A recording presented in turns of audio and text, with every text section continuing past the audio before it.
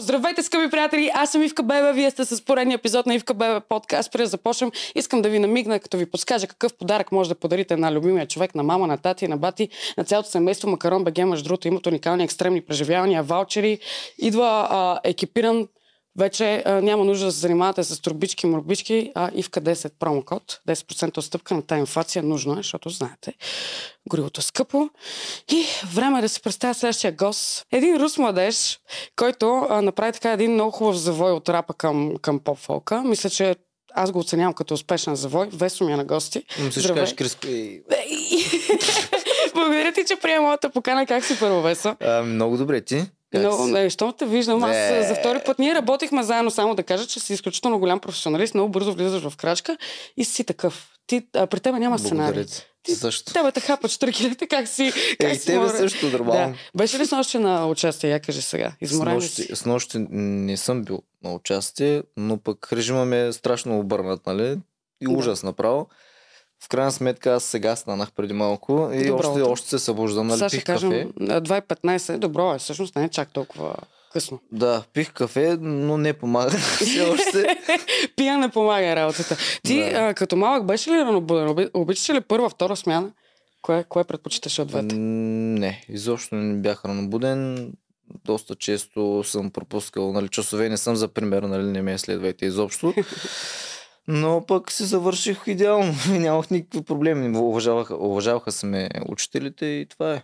А ти си харизматичен, според мен. Доста лесно си минал. Да. Кажи ми някой хубав спомен от ученическите ти години. Кой ти е така най-яркия готин спомен? Сетя... Така като ме го зарадеш, не мога да се сетя веднага за някакъв такъв спомен. Кой знае какъв як. Имахме някакви забавни моменти, ама сещам се за един. То по-скоро, не знам. Имахме едно момче от класа, Тината нас. Поздрави на Наско. Наско, дето го изгониха от училище заради мен. И всъщност вратата бях щупил прозореца на училището. Да. Нали? Но бяхме в стаята, нещо го бутнах, той се щупи. И госпожата влиза. Ако направи това нещо, така и така. Викам, госпожо, нали не знам. И Атанас, той ме защитава. Вика, не знам. Викам, Наско беше. И то седи ме гледа, го правиш, брат, аз защитавам. Викам, да, ама ти го щупи, ме дразнеше Наско. Викам, че що го щупи. А този човек, смисъл, изгониха го заради това, в крайна сметка. А този човек ме е защитавал, не знам, защо съм го направил. Много пъти ме е защитавал, заради него съм изкарвал шестици, нали, в училище и такива неща. Храни кучерата е твоята работа. Ами не, той и други неща е правил, но няма да ги споменавам сега. Нека да не споменавай, когато се случва. Имаш ли ученическа любов някаква при тебе? Помниш ли си така първото по-сериозна? Ами да, точно. Имах една такава любов, но тя продължи 8 месеца и приключи. 8 месеца за ученическа любов направо си е дълго време, според мен. Повечето ученически любови са по 2-3 с прекъсвания и такива неща се да събрах 8. Ще си поговорим и за любов, обаче искам да започнем от музиката, в крайна сметка. Нали? Ти вече колко години се занимаваш с музика? 10, може би. Може би 10 някъде станаха вече, да. Да, за хората, които не са запознати, ти си 9-8, т.е. все още младо момче, ти си младеж, нали? Въпреки че тая голямата гъста брада. Колко е дълъг пътя от рапа до чалгата? Всъщност може да е доста къс. И аз така мисля да ти кажа. Не знам, в един момент просто решаваш, че не ти стига това, което имаш и искаш да разнообразиш по някакъв начин. Аз съм си бил винаги доста флекси, много съм гъвкав. Дори когато бях в рапа, винаги съм правил песни, които не си приличат с други. Нали? Нито една моя песен не си прилича с друга. Винаги съм бил флекси да пробвам нови неща. И тогава, като всички казваха рап, само рап, аз си правих и регетони и такива неща. Никога не съм се ограничавал. И в един момент реших просто, че това ми харесва, защото Алпер ме предизвика да направя чалга, на мен ми хареса. И си продължих да се правя това. Колелото се завъртя. Ти всъщност, между другото, аз ти слушах рап песните, защото по-фолк парчета вече съм ги слушал, обаче рап парчета не ги бях слушал почти всички. Ти експериментираш. И не те е страх да експериментираш, което да, смисъл, защото без да искам да обида, нали, някой рапър, повечето са супер лейн. Те са туп и отгоре, нали, има рап част, но ти имаш наистина регатон, има балкански ритми, има някои, които са по-трап. Кое ти беше най-на сърце от рапа, докато правиш рап още? В самия процес на музиката. на продуцирането? Всъщност. Ами, то много якото като цяло до ден днешен си е за снимането на видеото, по принцип. И в РАПа и в ЧАЛГАТА това е най-якото. Много се смее, много забавни неща. Пък то в РАПа по принцип нямаше чак такива, нали, видеа професионални. Отиваш там с една камерка, имаш някой приятел, дето има камера. Езикалата е да снимаме до гол в четворката му отстрани. Класика. И махленските стихме така, Да. с някакво лапе, с смартениците, както в момента, ма яката на кичен, с горница на пуми-муми, простоти, там някакви такива тежки неща, ама всяка марка различна. И долницата, горница, всичко различно. Да. И супер някакво такова лапе и пускам песента Махленската тогава. И тя, нали, почна да се набира бавно. Първо направи 2000 гледания, после станаха 4 на другия ден, после станаха 6 и след 7 нещо станаха 100. За първ път правя 100 000 гледания и седи гледания, не мога повярвам.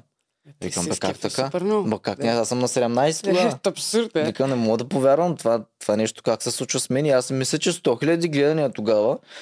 Ама са страшно много. Викам, цяла България. Викам, ме чува в момента. Гре, аз съм звезда. А пък то не е така. Да. Всъщност. Да, сега като се върнеш назад, това ли беше момента, в който ти за първи път така почувства, че вдъхна си доверие, почна да си вярваш малко повече, реши, че това е нещо, с което ще се Да, занимаваш? всъщност почна да си вярвам повече и то не за друго, ами точно преди Махленската да пусна. Мгм. Аз тогава точно мислих да се отказвам.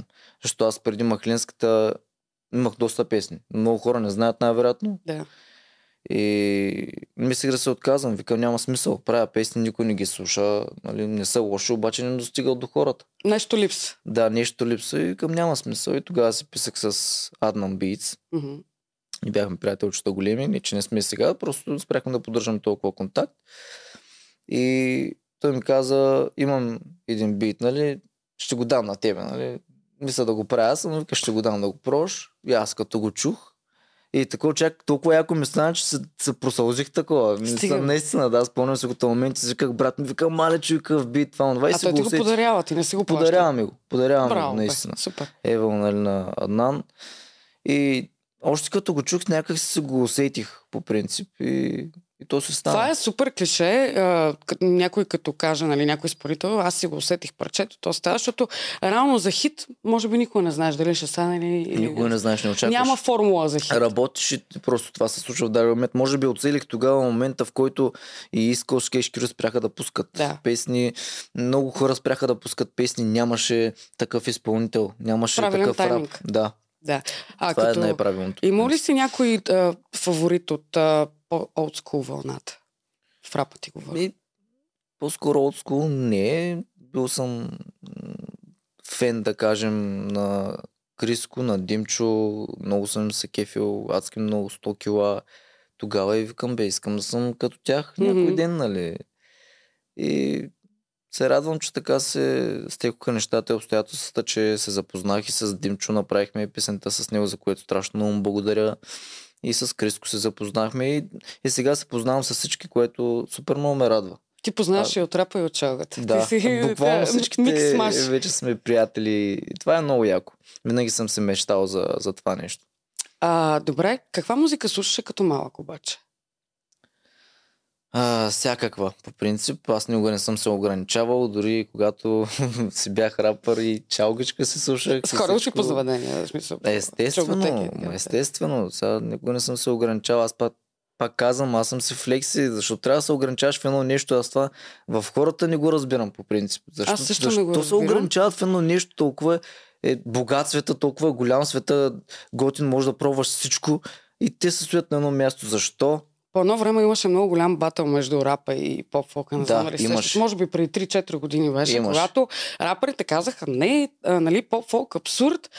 Даже сещам, че Криско беше казал при шоуто на Слави, че няма да направи дует с поп-фолк изпълнител, освен ако не е 5-цифрена сума. Не знам дали се сещаш. Може и да е била. Може и да е била 5-цифрена сума. Кажи ми обаче ти как направи такъв 180 градусов завой, макар че ние си говорихме с теб, ти всъщност го направи лека по лека. Аз го направих. И заради това хората някакси не избухнаха и има, нали, аз се върни към рапа, то винаги ще има. Винаги ще има, да. Но как реши стъпка по стъпка? Беше ли си го планувал или по-скоро стана когато направих тази песен, нали, с ЛПР, като ме предизвика, реално Чурих се дали да пробвам нещо такова, но той пък ми даде стимул да пробвам наистина. И преди да направя, бях направил и други песни. Обаче реших да не ги пускаме и така, да се направи един план, с който да ги пускам постепенно тия песни и хората да не го приемат толкова рязко. Нали? Като сервираш на някой рязко информация, я приема по-тежко. Нали? Все едно се афектирам по някакъв начин. Нема как можа такова. Обаче аз си пуснах първо най-тежкото. Коля да ги чека. От всичкото рязко. Нали? От всякъде. Да. И те се скепиха, защото е нещо ново. Нали? Нищо не ми казаха. Върнах после с песента с Симон някой ден, след което пуснах Непознат, вече пак Чалгичка и малко така балансирах нещата. И мисля, че хората го приеха доста добре. Беше ли те страх да не направиш грешка, да не разочароваш аудитория или имаш ли някакви притеснения вътрешни? Страх не. Аз пробвам, който ми се кефи, ще ми се кефи, който и да правя по принцип. Абсолютно е така. Опитвам. Кое е по-скъпо? Обаче, рапа или поп-фолк? Поп-фолка е по-скъп, естествено. Защо така? Защото ти каза за рапа, излизаме с телефона, до голфа, с пумичките. В поп-фолка кое е по-скъпо? Не всеки може да ти направи, примерно, такъв аранжимент, който може да направи, примерно, Диана Синов, Ганев и така нататък. И точно за това е и скъпо, нали? Видеята също са много скъпи, нямаш право да... На грешки. Нямаш право да пуснеш ефтино видео, да изглеждаш ефтино. Не можеш. Трябва да поддържаш имидж и това е най-трудното всъщност. Ти като започнеш от стила, какво ти костваше най-много? То не само пари, ами и мисленето да си промениш. Кое ти беше най-рязката промяна? Сещаш ли се? Беше ми много трудно. Все още ми е трудно всъщност да пея, да се науча да пея реално. Ама ти можеш да пееш. Аз, понеже ти изкарвах ти хейт коментари и хората пишат, ама той Весо, нали, не може да пее. Аз съм те чувала да пееш без тюн, без нищо. Ти си пееш. Да, и вярно пееш. Но тогава пък въобще не можех. И точно това е, че аз с времето се уча и имах голям комплекс за това. И много се притеснявах, защото рапа не е като чалгат, всички викат, сега са премести, нали, пари, Марко. Кой говори за такива неща, брат? Защо? Продал съм се бил това, вие знаете ли колко е по-трудно? Всъщност? Колко много ти коства всъщност? Колко много ми коства, отиваш на участие, ти не редиш рими, ти пееш и хората те слушат. Ако направиш грешен тон или нещо такова, направиш, нали ще снимат, нали ще качат тиктока. Весо, не можеш да пее, просто ти... Да. И това всъщност е трудна работа, не е толкова лесна. Те хората виждат един крайен продукт и си казват, Весо, супер, дава 2000 лева за клип. Да. Нали? Да, което няма как да стане. Пък всъщност те извивките са много трудни самия, както казваш и ти аранжимента, защото сега на рапа аранжимента поправиме, но мисля, че е малко по-лесен за изпълнение. Лесничко е, да, нямаш кой знае какво. Да. Как би описал Весо с 3 думи? Никога не съм мислил на това нещо, вярваш ли? Стига, бе. Никога не съм мислил на това нещо. То е супер странно, обаче хем съм уравновесен, хем съм много нервен. Не знам как да ти го обясня. Ти си инь и ян. Това е нормално. Да. Мисля, че всички го имаме. Страшно бързо паля. Кибритлия ли си? Да. Страшен да си нямате работа с мен. Да се занимавайте. Има ли разлика между Весо на сцената и Весо в живота? Правиш ли някакви разграничения на образите? Не.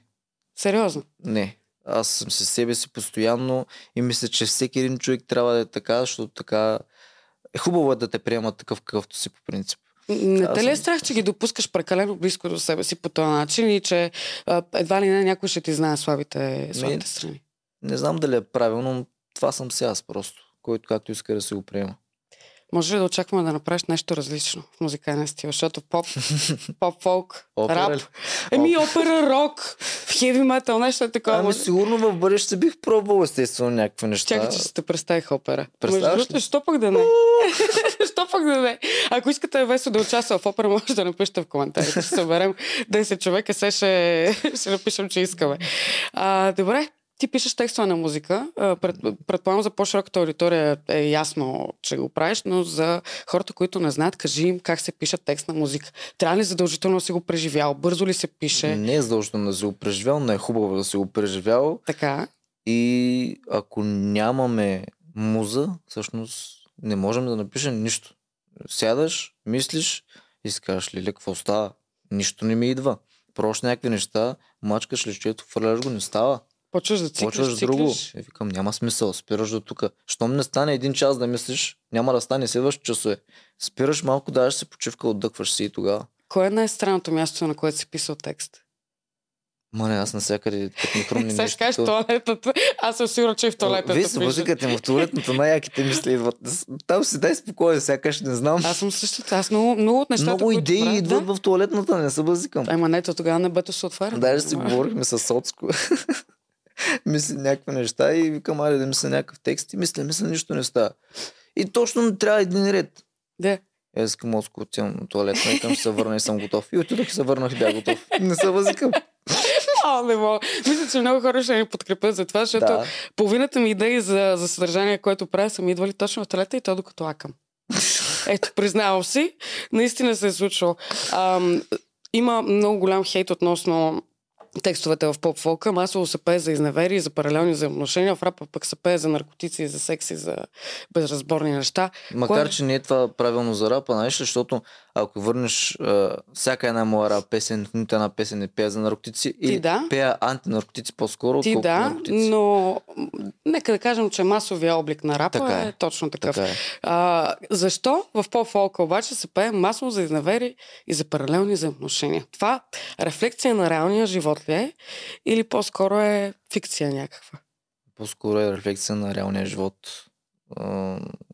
Колкото и тъпо да е, днешно време това се случва. Това ли е новото нормално според теб? За мен не е нормално. Защо не е нормално? Даже много ме е страх. Аз съм си говорил и с теб бяхме си говорили тогава, че всъщност мен много ме е страх от бъдещето. В смисъл, това нещо, което се случва в момента и Вселената някак ни го връщали по някакъв начин, не знам. Нещо се случва кофти. Преди нямало такива неща или поне са били скрити. И сега и хората направо ужас. Направо не ми се говоря на тази тема. Гадно ми. Добре, да мислиш ли, че вие изпълнителите може да повлечете крак към, да кажем, примерно по-хубави текстове, които пък да рефлектират в реалния живот, защото музиката е за това. Да. Тя може да повлияе на по-голяма, по-широка аудитория. Ти би ли експериментирал обаче, защото това да експериментираш с някой текст, който е малко по-различен, струва пари? Да. Би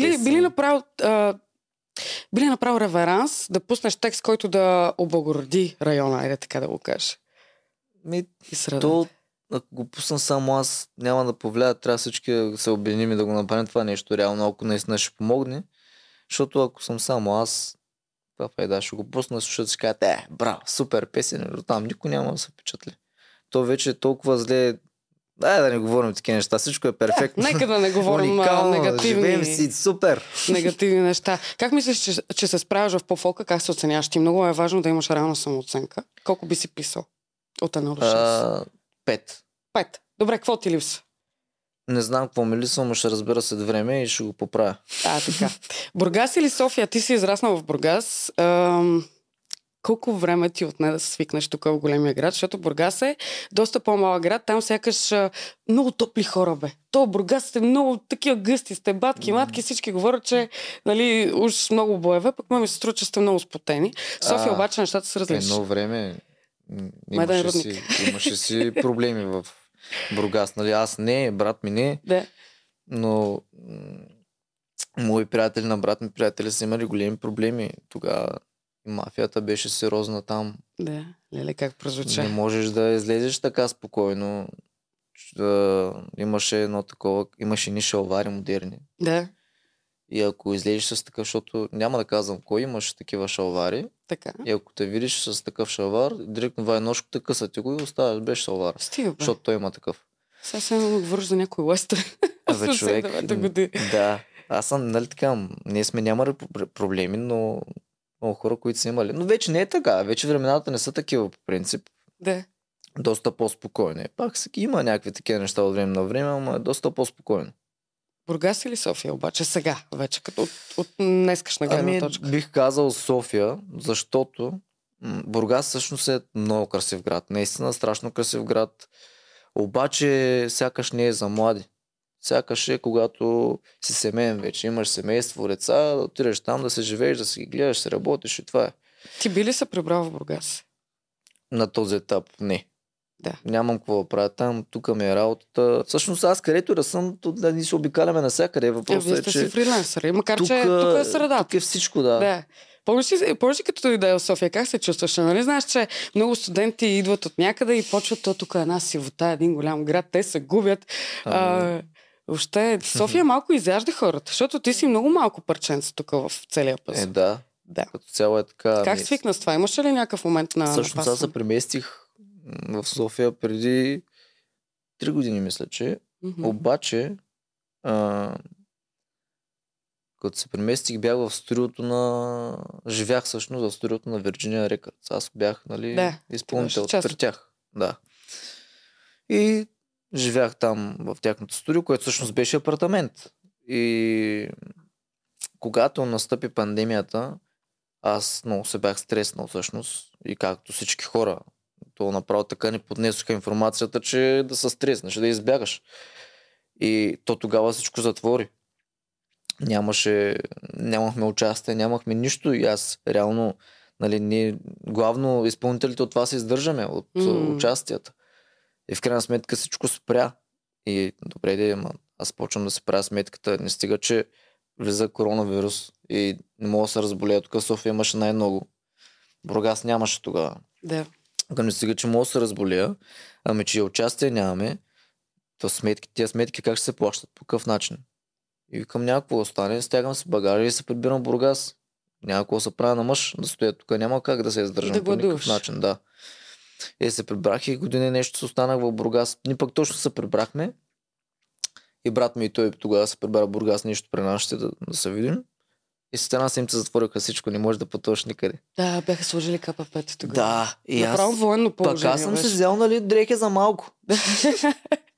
И брат ми и той се е взел, за 2-3 дни, просто за нашите, защото и те се бяха притеснили и да се видим с тях това и да се върнем, се оправим някакви неща. И затвориха. И викам, сега ще правим? Всички дрехи са ми в София и брат ми и той всички са в София, не може да излезеш никъде. Чак вънка с маски искаха страшни работи бяха. Беше ужасно. Ужасно беше. И така, после реших вече да се меся тук. След година и нещо.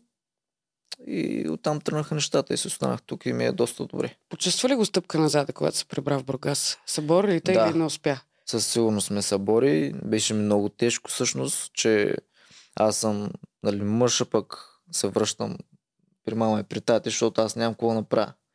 И ми беше толкова тежко, че си казвам сега, добре, аз да продължа ли да правя това, аз не знам сега коронавируса колко ще продължи, изобщо ще работят ли клубовите някога, такива мислите минават главата. То така изглеждаше в интерес на истината. Да.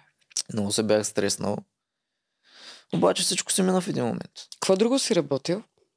Сервитьор съм бил, в склад съм работил, в Германия съм бил, чистил съм офиси. Това е. Всичко съм работил, в крайна сметка трябва да започнеш от някъде. Имаш... Първото, което взех е техника. С тия пари, нито коли, нито нищо. Техниката е изключително скъпа, между другото. Да. За да мога да стартираш от някъде, защото хората казват, колко пък струва да направиш едно парче. Ти като започваш от микрофон за участие, той ти е 2. То не е само микрофон за участие, аз бях се взел с един приятел и микрофон. Даже не бартера ми, заедно си го взехме такова. С общ микрофон, да. Взехме да правим заедно песни и направихме една песен. Аз почнах да се правя много песни, той пък спря и микрофон се остана за мен. Просто си го привилегирал. Аз още си го пазя този микрофон. Никога няма да си го продам. Си го пазя вечно, да. Според мен трябва да си го сложа в една рамка, да си го сложиш някъде близо до тебе. Като спиш. Израснал си на морето, кажи ми какво мислиш за летните свалки. Това е нещо, мисля, че което никога няма да излезе от мода. И си е много сладко, защото и аз съм израснала на морето. За летните свалки? Да. Какво ти кажа? Приятно е, готино е такова спомен, че се остава за винаги. Ама не знам. Мислиш ли, че една лятна свалка може да прерасне в нещо по-сериозно? Да. Случва ли ти се на тебе? Да. Сериозно? Естествено. Имах един познат, между другото ми беше разправил на Слънчев бряг, запознал с някаква рускина и ясна работата. И той вика, толкова съм влюбен. Взе си след месец и половина билет за Москва и остана там човек. Мога да се представиш от лятна свалка. Ей така, Ама знаеш ли защо? Защото когато правиш лятна свалка, нали, всъщност ти те първо се запознаваш с човека, не го знаеш какъв е, впечатли от те външен вид ли, какво не знам. опипвате почвата. Да. И в един момент почвате да се говорите и разбираш, че хич не е още този човек от среща. Да. И затова стават тия влюбвания и тия неща. Работиш по заведение обаче, някакси да се загуби флирта, според мен. Аз така, отстрани така ми изглежда и момичетата, те пък се правят на ощипани госпожи, се правят са на велики. Мъжете пък въобще нямат инициатива. Какво би казал на тия? Те не са много по-малки от нас, ама те 18-19 годишни, те седят и кифлеят в заведение. Аз бих казал на мъжете да са мъже. Аре, моля ви са хора. Стига глупости, жените станаха повече мъже от вас. Нали? Не е яко това нещо. Отиваш в... Пък и това е тъпо. Отиваш в дискотека, момичето та сваля. Докъде стигнахме? Какво правим? Това е абсурдно. Аз много често виждам напоследък. И как се обърнаха така нещата? Никога не е било това. Момичето идва при тебе, какво правиш? Задърпата в тоалетната. Какво правиш? Ма как така, бе? И се оставят горките момчета. Мен даже ми е стало жал една като ето на него антилопа. Му е хубаво. Ето му е хубаво, но като готово. антилопа скача върху него, той така седи като препариран, като богомолка седи. И си викаме, какво добре, бе, то не моля да отиде да заговоря, каже, много си красива, виж звездите, не знам си какво. Я ми кажи, ти как си свалял момичетата? Имаш ли някакъв определен... Истината е, че аз никога не съм свалял момичета. Никога? Не. Аз не съм бил този тип хора, дето да види при някаква дискотека да каже, как си останали днеска, това. Но мога да се представя да го правиш. Ако трябва, ще го направя. Смисъл, но примерно за видео, за нещо такова. Аз не съм за тези неща по принцип. Винаги с бившите ми, примерно, с нещата, с които съм бил, съм се запознавал примерно на клип. Имам момиче, което на клип съм се запознал с него. Първата ми любов всъщност се запознахме на мой клип, на мое видео. И така просто през приятели, така се случва в компании, и така се случват нещата. Никога не съм се занимавал и така с момичета, отида да го занимавам, да го заребявам по някакъв начин, не. А какво мислиш за заребявките в социалните мрежи? Мислиш ли, че изместиха живия контакт? Изместиха го яко. А това добре ли или е зле? Не, изобщо не е добре, защото казвам, пример, пишат си момче и момиче. Момчето пише някакви неща, момичето симва и отговаря след 2 минути. Що ще отмисли? Добре, и то постоянно се случва това нещо. Те като излязат и не могат да белят 2 думи. Да, те се гледат по казват, питате нещо, седят и мисли, отговаря нещо тъпо. Що? Или са 4 момичета. Защото са свикнали така да имат време за реакция. Нямат контакт зрителния. И това е голям проблем. Знаеш, и то ще продължава да бъде проблем. Ще бъде, забелязвам също, че те не се гледат в очите. Не знам дали го виждаш. Те ти говорят... През теб. Не само през теб, ами първо гледа нататък и ти казва, VessoU си живия контакт и може би не знам дали COVID ни изигра много лоша, пост-COVID синдром някакъв да имаме. И в заведения, и по улиците, хората не се гледат в очите. Няма го тая чистата комуникация, чисто зрителна. Ти как мислиш, че може да се оправи това нещо? Ще се оправи ли въобще? Изобщо не знам. Изобщо не знам как може да се оправи това нещо. Може би ако не спрат телефоните на всички интернета, обаче това пък не може да се случи. Сега ако ти кажа, даваме ти 10 000 лева, ще се дадеш ли телефона за 1 месец? Ама аз и без 10 000 лева ще го дам. Издържаш ли без телефон? Нямам проблем аз. Сериозно? Много рядко си фащам телефона по принцип. Ако трябва да върша някаква работа, да си го фащам. Иначе...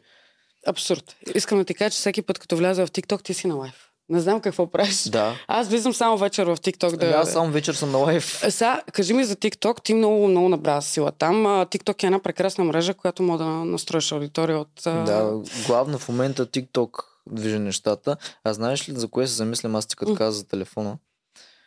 Ако примерно си чувъркам нещо в телефона, нещо правя, по работа, примерно, и вляза в TikTok, веря какво става, превъртам 1, 2, 3, 4, 5 клипчета и почвам да замислям, Весо, остави телефона. Защото ми става интересно. Я видя другото, кое е. Другото и така отнема супер много време. Обаче аз съм от хората, които се замислят за това и като превъртя 5 клипчета, оставям телефона отстрани, защото знам, че няма спред това нещо. Браво, че се успя да го постигне. И то няма смисъл. Реално да гледаш някакви прости видеа, някакви тъпи видеа, реално. И някакво куче как минава, скача и така, после всякакви простоти, разбираш. И седя и го гледам. И що го гледам, не мога да разбера. Става ми нещо интересно. Мислиш ли, че TikTok е губена на време? Зависи за какво. Ако има нещо наистина интересно по някакъв начин, примерно като някои лайфове, примерно да кажем, сега да добавя, има Лабада, не знам дали го знаеш. Да, знаеш го, ще ме обидиш. Лабада и Бетерали се правят битки, но за мен това е страшна простотия. И това не е за пример. Примерно аз като пускам лайф, такива простотии не правят. Те правят предизвикателства, някакви гадни, отвратителни. Смисъл, ти какъв пример даваш изобщо на тия хора, дето те гледат, човека е с винини, някакви яйца сурови, морови, постоянно да яде, отива повръща на лайф пред хората, маже се с някакви неща, чупят си телевизорите, защото са предизвикани. Ама какви са тия простоти? То детето, което гледа, защото деца също гледат, то ще се ядоса и ще каже, мама, виж какво научиш, ще чупи телевизора на майка си. Пак тя примерно е събирала 5 месеца пари да си купи този телевизор. Да. И после какво правим? Ми страшна простотия, някои неща не са окей. И трябва да се забранява за деца, доколкото чух, скоро ще влиза нещо в сила за деца под 18. Мисля, че максимум час ще могат да използват TikTok. Мисля, че беше крайно време, защото пък аз прено качвам клипче, обаче аз качвам ден 300 и кой без секс. И отдолу някаква майка написала как може да говориш за секс в TikTok. Извинявай, ама няма да си дам на 10 годишното лапе телефон, защото не мога да се оправя с него. Аз мисля, че е проблем на родителите, защото тя му дава телефон, защото не се занимава с детето, защото то реве там боботи. Точно това си говорихме, да. Мисля, че главният проблем е в родителите, защото пък TikTok е такава мрежа, която тя много бързо навлезе и нямаше цетка в началото. Сега вече почна да има малко или много. Обаче то излизаха всякакви идиоти с изведение. Така е. Няма как да не копира и децата станаха малко по-агресивни според мен. Виж, по принцип, до някъде ги разбирам родителите, но това не е правилно според мен. Нали, естествено имаш някакви ангажименти, най-лесното е да му отвориш таблета и радеш на детето таблета, да се занимава с нещо, докато се вършиш нещата. Обаче пък това за мен не е правилно, защото аз и ти не сме израснали по този начин. Ние гледахме детски. И детските не бяха такива, които са в момента. Да. Те сега, ако гледаш сега, ако гледаме ние с тебе, има страшно много задна... Искам да ти кажа, че наскоро бях пуснала с братовчетка ми, извиня, че те прекъсвам, Cartoon Network. Човек, аз бях напрегната от... Не помня как се казваше детското. То даже преди Fox Kids гледахме... То това. Jetix имаше. Да. Аз много Спонж Боб гледах, между другото. Още е същото, поне. Още е същото. Искам да ти кажа, че е много наркоманско принцип. Ама, бе си ме кефи Спонж Боб, примерно, аз не виждам да има агресия в Спонж Боб. Да, са лиготи някакви смешки. Да. Кое ти беше любимото детско? Виж каква хубава тема хванах. Любимо детско не се спомням да съм имал. Аз си гледах всички ми бяха интересни. Аз много рядко имам нещо любимо по принцип. Нямаш такова... Бързо ли ти се хваща вниманието на теб? За какво имаш предвид? Примерно за филми, за книги, за музика, за арт неща. Трябва да ме... Не, всъщност много трудно се впечатлявам от нещо. Каквото и да е било. Не ти се задържа вниманието. Да, дали ще е филм, каквото и да е било, много трудно се впечатлявам. А за жените? И за жени също. Трудно ли се впечатляваш? Много трудно. Ако е най-красивата на света, ако не може да се обидим 2 приказки, за нищо не става. За нищо не става това момиче. Много мъже са ми казвали, да, може да е хубава, обаче няма ли комуникацията? Тук какъв е сме, нали за това живеем, бе, никой комуникираме, ние ако не спираме да комуникираме, ще умрем, бе, човек, смисъл, какво ще правим? Човек е социално животно. Ако няма комуникация, аз между другото, от много време насам не мога, дори някой да ми грабне интереса чисто приятелски, ако не можем да си говорим, ако няма нишката. Кажи ми сега, кой трябва да плати сметката на първа среща според теб? Мъжа. Защо? Защото е джентълменско. Мислиш ли, че момчета го правят? Мен другите мъже не ме интересуват, аз го правя. Винаги ли го правиш? Да. Браво на теб. Кой е нормално да има повече бройки, момчето или момичето? Никой. Аз не съм за нито момчета, нито момичета да имат повече бройки. Аз също нямам много бройки и се гордея с това. За какво ми е да... За мен това да спиш с дадено момиче. Виж сега,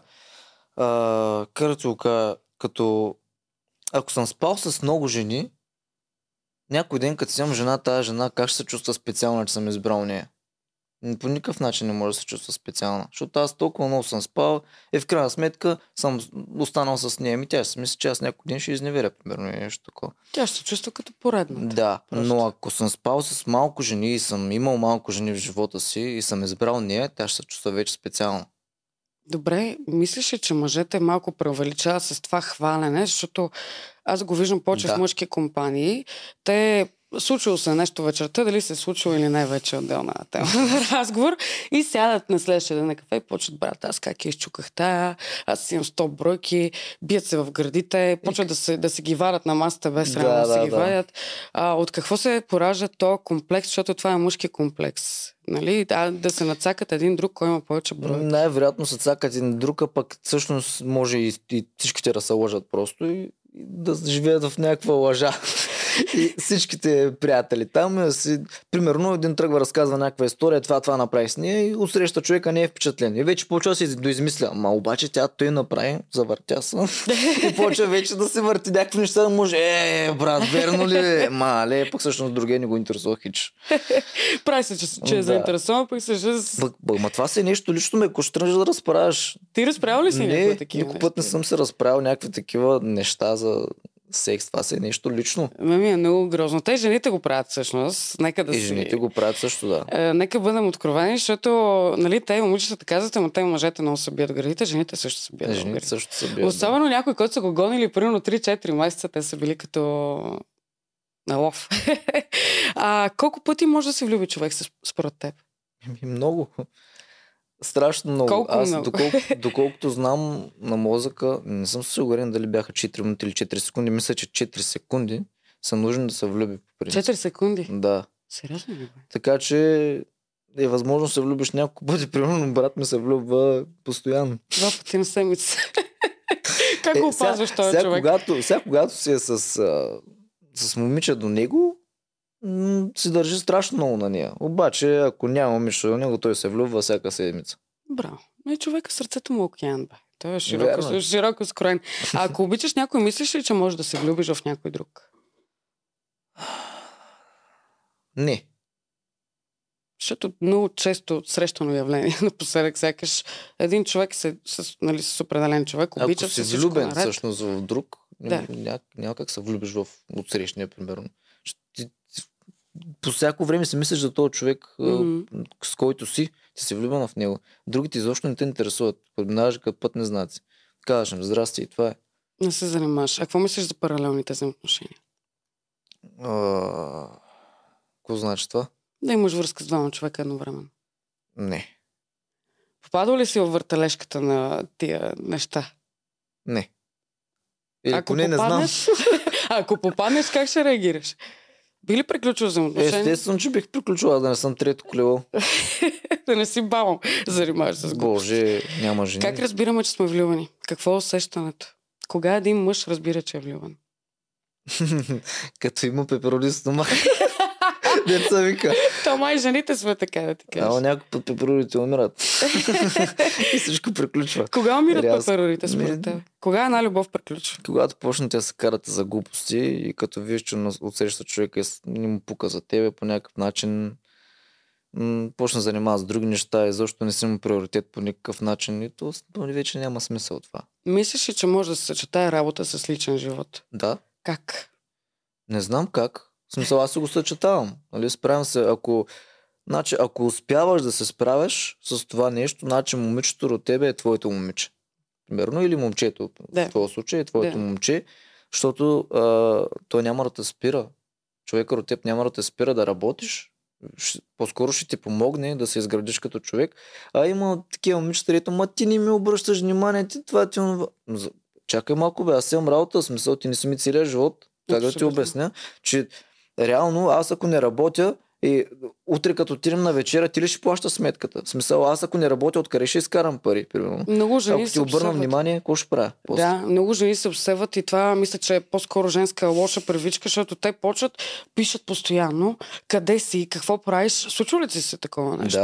Да. Добре, как слагаш границата и да кажеш: момиче, моля те, остави ме, работя или имам някаква важна среща, или Как се случват нещата? Защото аз примерно... Ами то вече не ми се случва. Не ти се случва. Приключваш ли взаимоотношения в един момент, когато някой ти постави ултиматум? Естествено, че приключвам. Кой е той, че ми поставя ултиматум? Ако момичето до мен не разбира всъщност работата ми и това, което правя, и мен не разбира всъщност за какво ме е това момиче. Само ще да ми пречи ли? Защото пък работата ти сега, нека бъдем честни, не е лесна. Ти ходиш по заведения, жените закачат и ясно. Ама аз предупреждавам, че това нещо е така. И момичето до мен трябва да знае, че това нещо се случва. И то трябва да знае, че то е за мен. Нали? И това е. Как една жена разбира, че е обичана? Как един мъж може да покаже на една жена, че е обича? Според теб. С внимание. Но когато можеш, не знам как да ти го обясня. Те са много фактори. Даже не мога да ти го обясня. Въпросът е какво искат жените? Когато правиш всичко... Боже, жените искат всичко. Ако значи какво искат? Искат по принцип внимание главно. Повечето вече в днешно време искат и кеш. Нали всички искат кеш? То мисля, че не само за жените. Да. Но главно внимание това. Да им обръщаш внимание. Да им покажеш всъщност те са важни за тебе. Значи, момчета, слушайте. Мисля, че повечето момчета си веят. Байрака е да се занимават с глупости. А мъжете какво искат? Да не ги занимават с глупости. Да не ги занимават с глупости. Защото поне за мен друго не ме интересува. Искам просто момичето до мен да ме разбира и да не ме натоварва, да не ме дразни. И това е. Мислиш ли, че стресът в едни взаимоотношения е нужен, за да поддържа искрицата? Много момичета правят излишни драмички, за да може едва ли най-после секса им да е бил по-хубав. Аз ги пропускам тия драми. И? То секса пак е хубав.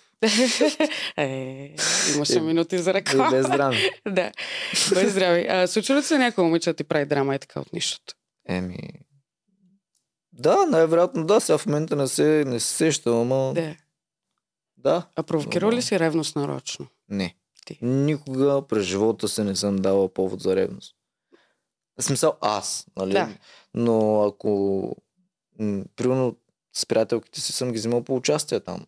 Да. И като примерно минеш някой такова пипа някакво момиче, това аз не мога да направя нищо за това. В смисъл не давам аз повод за ревност.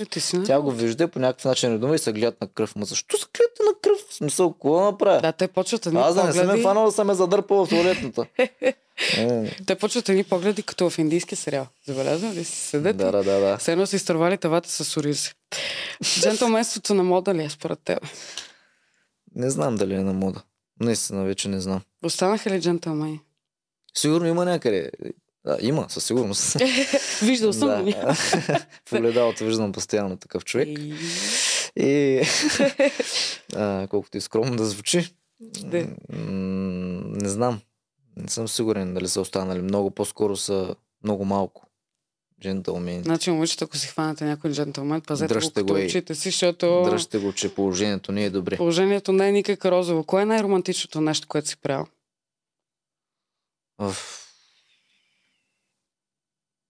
И страшно много неща съм правил. Всъщност аз съм романтик по принцип. То си личи? Си романтична душа. Много ми емоционален. Предпочитам тези неща да ги спестя.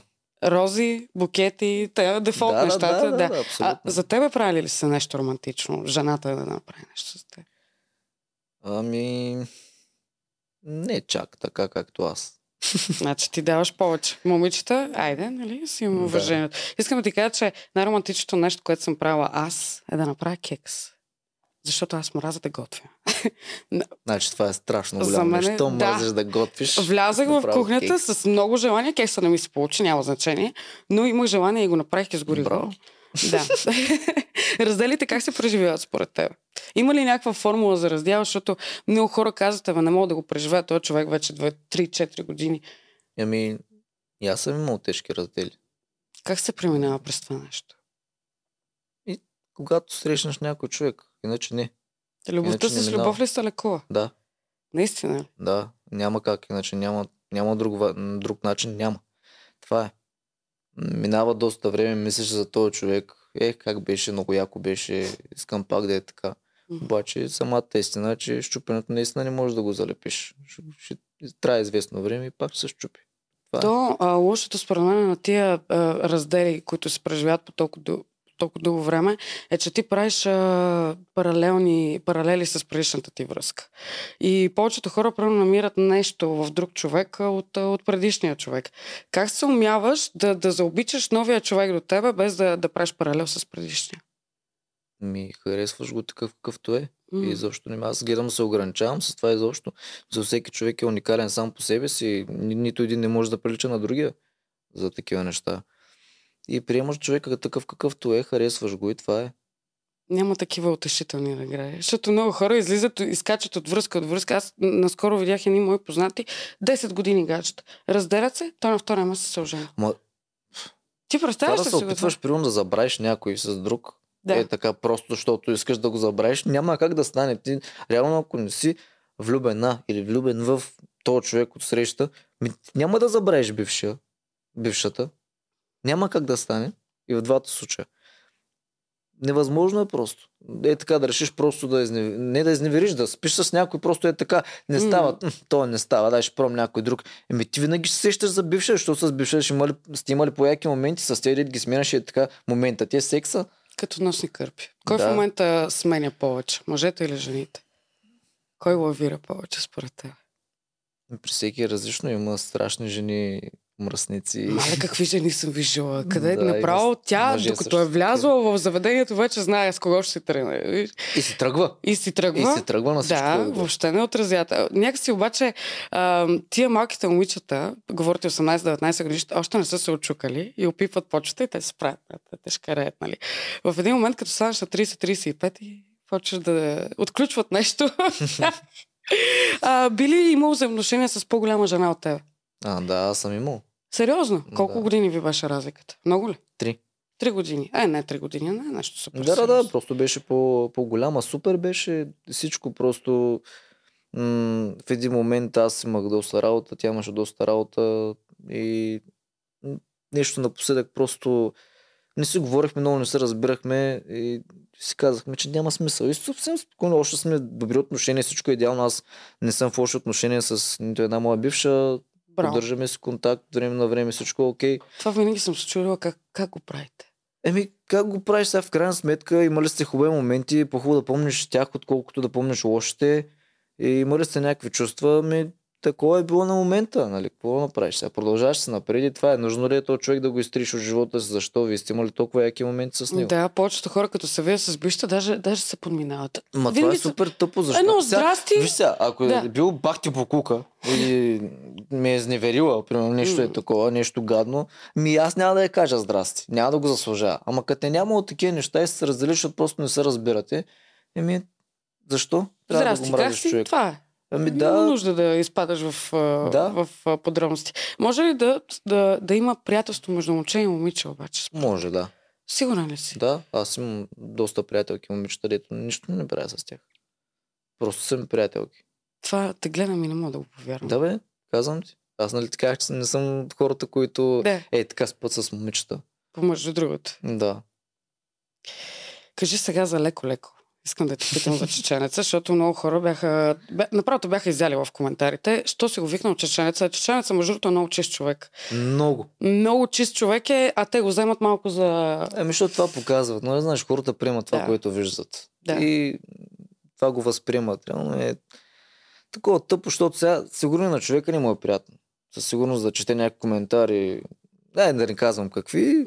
Не му е приятно със сигурност на човека, ама в крайна сметка хората правят шоу и ги гледат, нали? Смисъл, той, ако не е забавен, няма да го гледат. И всички казват, ама как може този човек да му обръща толкова много внимание, вие го правите по-известен? Защо да не го правиш по-известен? Човекова забавлява или пак искате да чуете по новините, че някой е умрял и нещо друго се е случило и само лоши неща. Те новините, освен лоши неща, друго не ни казват. И ако няма такива, аз не гледам. Не мога.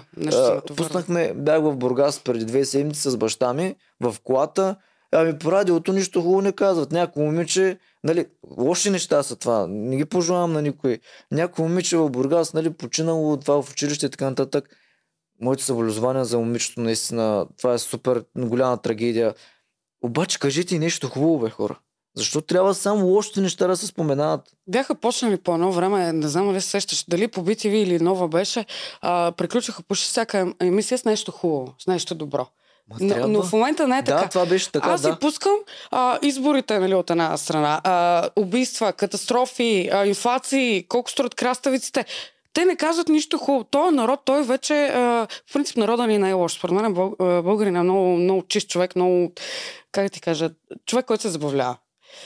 Обаче с тия всичките неща те го смачкаха. Българин е щастлив ли е според тебе?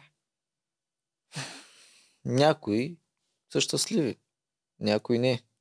Но самото положение като цяло е много кофти и това, което... Примерно, коронавируса пак намесва. Да. Телевизията е най-голямата мафия, в крайна сметка. И това е така. Четвърта власт? Да. Каквото видят на това вярват хората. И то като е представено по телевизията е най-правилното. Що ме представено по телевизията? Баби, дядовците и наплашени. Да. Аз не мога да се чуя с баба ми, не мога да я видя тази жена. Отивам при нея на гост, тогава тя ми се дърпа и не ми дава да я целуна в бузата. Между другото и моята баба беше така. Викам, спирай, викам, този телевизор, престани да гледаш, викам, освен индийските сериали, дето гледаш и турските сериали, дето гледаш, и тия новини, дето гледаш, ти се побъркала. Престани, не е толкова зле положението, колкото е. Били починали толкова хора. Ти там ли беше да видиш, че са починали толкова хора? Хората, те му кажат, че 15 милиона са починали. Тук ще повярваш, ние сме 7. Какво правим? Много хора вярват на телевизията и то всъщност, може би, защото те пък нямат и чак толкова много досег до интернет. Въпреки, че и в интернет не всяка една информация е вярна. Кажи ми сега за шоу-бизнеса в България. Имаш ли истински приятели от шоу-бизнеса, които си сигурен, че можеш да разчиташ на тях? Имам. Сигурен ли си, че мога да разчиташ на тях? Да, помагали ли малко са? Да, помагали са ми и ми помагат. Малко са, но са истински. Което е много трудно. Да, защото вие като сте в една среда, то си е конкуренция. Както и да го гледаш, конкуренцията е нещо нужно, но... Винаги съм смятал, че искам всеки да има работа. Да не е по-големите да тъпчат по-малките. Винаги съм го смятал това нещо. Винаги. И още смятам, че за всеки трябва да има работа. Не само едни да имат работа. Трябва всички да имат работа. Имаш едно разделение. Има баланс. Млади и стари изпълнители, особено в поп-фолка. Младите, нали, говорят кой еди си колко участия бил имал, пък младите, нали, не ги били викали. Има ли монопол, според тебе, от към участие? Има. Но ще спра до тук. Гласува ли се доверие на млади изпълнители? Според тебе достатъчно много. Как да ти кажа, сложно е положението. По-скоро не би го коментирал това, да не станат проблеми. Добре. Много ти благодаря. Задавам, между другото, 3 въпроса на всеки един мой гост. С коя известна личност ви правил секс? Има ли селебрити кръш? Някога? Меган Фокс. Меган Фокс? Това мисля, че всяко едно момче е минал през този момент. Да. С коя известна личност би създал семейство? С никоя. Не те кефът. Голям турмош е. Вярно. С коя известна личност никога не би седнал на една маса? Не знам. Трябва да помисля. Ти знаеш, че ме бяха питали и мене и аз мислих и накрая казах Петя Бойлклиева. Не знам защо. Ще кажа Джорджан. Джорджано бих, може да. Защо? Какво ще си кажеш с този човек? Интересно ми е защо така станаха там нещата. Притеснявам се. Гледат на филм. Не, той е брутален. Аз не знам, той човек остана с него. Изгуби се някъде. Не знам. Той всъщност не е малък. Не е малък. Той си е голям човек. Аз не ли ти казвам, последно в Big Brother мисля, че беше. И след това приключиха нещата. Кажи ми, какво да очаквам от теб от тук нататък? Дует? Трио? Дуети. Дуети? Може да очаквате и всъщност доста яки проекти. Наистина. Кога? Ти сега пусна леко-леко? Сега пуснах, да. Скоро време със сигурност ще пуснем един дует. Няма да издавам с кой ще. Добре. Или с коя ще. Няма да казвам. Но скоро пускаме и хората ще са доста приятно изненадани. С мъж или с жена се прави по-лесно дует според тебе? С мъж. С мъж? Що? Защото когато смесиш тоналностите с мъж и жена е малко по-трудно. Защото трябва имаш модулации. Докато се напастате... Няма как да стане. На мен ще ми е удобно, на нея ще е високо. И двете неща. Докато мъжете е по-лесно. Не сме в една тоналност почти всичките. Освен Тони Сторар. Той е друга бира. Хейт съм ти изкарала. В чалгата си нещо като Джорджано. Че сега го коментирахме. Да. Четеш ли си хейт коментарите? Чета, но този не бях го срещал. Да, аз го в чалгата съм нещо като Джорджано. Интересно. Да, жегват ли те тези неща? Не, просто човека явно има доста увреден слух. Гей ли си? Не. Бата най-големия продажник си, това предполагам заради рапа и чалгата. Някой като говори на бата, не знам. Нали, като кажат между другото продажник, хората, които се представят, на то са му дали 100 000 лева да влезе в поп-вълк. Кажи ги, къде са тия пари? То да беше така, бе. Къде са? Блиц имам, трябва да отговориш много бързо. Да се целува хубаво или да правиш хубав секс? Да прави хубав секс. Пица или паста? Пица. Секс на първа среща или секс по-късно? На първа среща. БМВ или Ауди? Ауди. Сладко или солено? Сладко. Много ти благодаря за това интервю. За мен беше чест и удоволствие. Имаш ли въпрос към мен? Винаги давам на гостите ми да зададат така.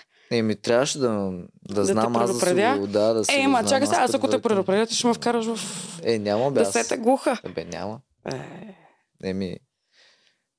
Нямам въпрос. Добре, колко ми оценяваш от 1 до 10? От 1 до 10 като мъж ли? Да. Като мъж, не си мой тип, но си много готин човек, имаш много хубава положителна енергия. Не, седмица. Обичам позитивни хора, не обичам мъже, които тежкарят, не обичам такива, как да не обиди някой.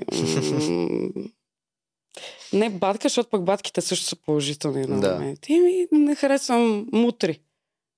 Аз не харесвам. Да, не мутрите, които се занимават с те, дето му треят, пък, също си миришат краката. Искам само да ти кажа, че света на банката беше уникален. Може ли да очакваме там нещо друго? Или за момента? Не е изключено. Не сме говорили, но не е изключено. Аз съм за такива Искам да продължаваш да се развиваш с актьорската си кариера. Човек, гледах го. Даже го гледахме заедно, между другото. Помниш? Да. Супер яко. Последите VessoU всички социални мрежи. Ще му оставя линк към леко да слушате песничката. Така. Бъдете живи и здрави. Абонирате за канала, ако искате. Ако не искате, не се абонирайте.